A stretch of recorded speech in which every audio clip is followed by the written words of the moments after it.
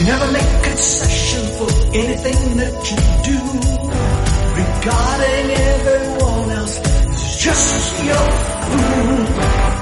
Create your own truth in the mirror every day. A reflection that's deceiving, never revealing. It's a long, hard road to redemption.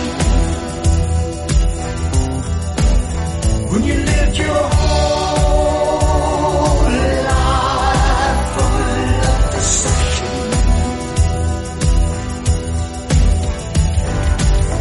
making your own self be a victim in every way, a master of evading, always deflecting, never apologize whatever you say. Everyone else just takes it the wrong way. It's a long, hard road to redemption. When you live your whole life full of deception.